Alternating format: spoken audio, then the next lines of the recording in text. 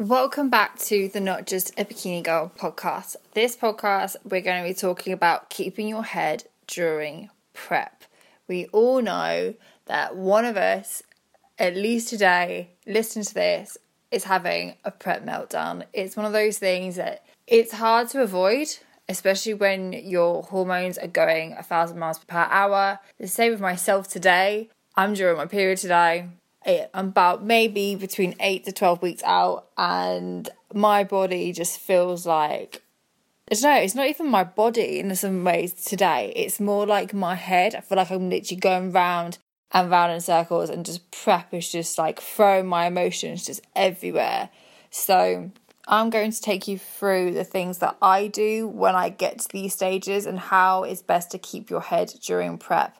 Because your head during prep can probably be the biggest killer and the biggest thing that can spiral you out of control. So it's really, really important to know what to do when these situations occur, how to keep your head when your body is trying to play crazy tricks on you and put you onto overdrive in some respects. So the one thing that I like to do, and I tell people to do as well, is really connect with your breath and meditation, like the importance of just being in the present moment. Sometimes when you're on prep, it's easy to get overwhelmed. It's easy to just think that there's so many things going on in your head that instead of actually doing things, you end up just getting a bit paralyzed and staying still. So the best thing that I can say is to connect with your breath. Why? Because it shuts down that flight or fight response. It really gets you to get into focus on the present moment instead of focusing on all the other things that you have to do. Sometimes we seem to think on prep that we have to go 1,000 miles per hour on every single thing in order to stay productive, in order to, make the most out of prep. When sometimes you really need to take a step back, just to relax, calm, recenter, and then actually move forward with what you've got to do. So if organisation is a difficult thing right now and you're overwhelmed, you don't know what's next to do, take a moment, breathe, get that meditation app on. And then once you refocus, really ask yourself, what is the priority right now? What is most important that I need to get done right now? The second thing is to be more aware of these prep moments and really fully engage with them as much as that is difficult. Like, be aware of what is happening and how your body is responding. So really start to be aware of what is going on. So how your body is responding, what's your mind doing.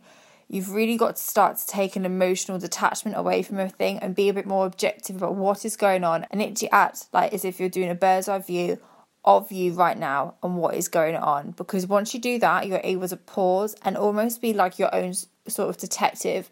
You're able to find the trigger, find the problem, and then find the solution at the same time. The more you become more aware of what your body is doing, what your mind is doing during prep, the more you're able to communicate with that with your coach, and the better informed your coach is going to be and able to inform you and give you the best guidance and the best help and the best support that they can give. Investigate everything objectively. Same thing to when a friend is coming to you and you're trying to figure out what the trigger is, what the problem is, and what the solution can be. You need to do exactly the same thing with your own mind, with your own prep, with your own body. If you do find this difficult, then find someone that can give you that objectivity and help you along with it. The third thing as well is like the biggest question that you can ask anyone to really get down to the root cause of the problem is asking why. Helps you get to the root causes of problems much, much quicker. Once you start asking those questions to yourself, then you're able to find the root problem, and it could be something which is actually a bit more deep-rooted, but it's actually going to be able to thrash whatever issue is coming up in front of you right now. Who can help you and support you? I've mentioned this before, but not every single person is going to understand, and they're not, to be really honest, they're not going to want to help you, because people are selfish and people have got their own things, and a lot of times if people don't understand something, they're most likely to reject it or just not give you the support that you need. So who is it in your circle, or who is in your remit that really can help you and support you and be that objective eye? Now, I'm not saying to heavily rely on them, because you've got to bring yourself through this prep. Like, that is your own responsibility, and make sure that you are first in line to sort your own stuff out. But who is that person? I know the person in my head is one of my really close friends. that I know that I will call, and she's objective, she'll ask me the right questions, and she just knows me inside out. There's another girl that I speak to that I'm doing a lot of work with at the moment, and she is so great at being able to give me that non-judgmental perspective. And that's the thing, when you're starting to get overwhelmed and things are getting up really, and you're starting to feel a lot more pressure and things going on in your own head, that's not something normally that you want to be opening up to people about. So you need to make sure that you're choosing the right people that are not going to bring you deeper into that spiral. They're going to be able to help you out and actually give you that clearer perspective. It's the same thing when I was talking to someone this morning. I was getting a bit wound up, I was getting a bit emotional, and there was just one comment that this person made to me. All they said was, don't forget that you're on lower food, and it means that your emotions and hormones are going to be a little bit out of whack. And even though I knew that, it took someone else to tell me that and remind me, because even though this prep I haven't felt the same sort of side effects, you can call it, like I did last year, I'm feeling it more probably mentally this year, because I probably got a lot more going on this year than what I had last year. So I guess the main thing with this, with keeping your own head, is a mixture of things. Connecting with your breath, shutting down that fight or flight response, activate calmness. Stop for a second. Stop trying to do so many things at once. Become more aware of these prep thoughts. Even keep a journal. Really start to become your own detective when it comes to these thoughts that are going on in your head, and figure out what the real trigger is, what the real problem is, and what the real solution is. Ask yourself questions over and over again, whether that be why or how or what. Really start to break this down, because the more you start to break this down and look from it from an objective perspective, the more that you'll see that a lot of times it's your emotions just running away with you, and it's just general prep. It's normally not things that you need to be 100% worried or concerned about. Who can help you and support you in this journey? At the same time, don't rely on them. You shouldn't be relying on anyone else. But prioritise your life, your sleep and your relaxation during this prep. And don't feel bad, and don't beat yourself up because you're having these crazy days and these crazy moments and things are going on in your head and you just don't know what's going on. These are normal. That is your brain's way of responding to what is going on. As long as that you can become more aware of these thoughts and not be judgmental on yourself, you're putting your body through a hard thing. So the last thing that you should be doing is going down a self-hate route. The last thing you should be doing is beating yourself up.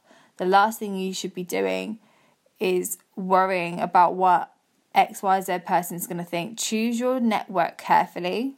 Put all these things in place and you're going to be in a much better position, whether you win or not, but you're going to be in a much better position to mentally deal with those hard times in prep and generally in life as well. So there are my thoughts of today, because I'm having one of those days, to be really honest. I'm due on my period today, and I literally sat here and I was like, my brain is going on like 100 miles an hour. But through doing things like meditation, I've been able to become a lot more aware of these thoughts and really just stop and really force myself to stop, take a moment and really recenter and see what is going on and keep myself grounded as much as I can.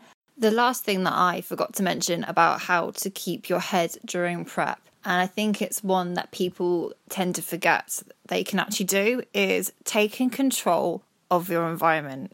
So what I mean by that is, how can you focus? How can you really get in touch with what is going on and help yourself if you have a messy environment, a noisy environment? How can you focus on one thing, task or problem, if you're constantly getting distracted, whether that is by people or by the phone or by technology or even by a pet?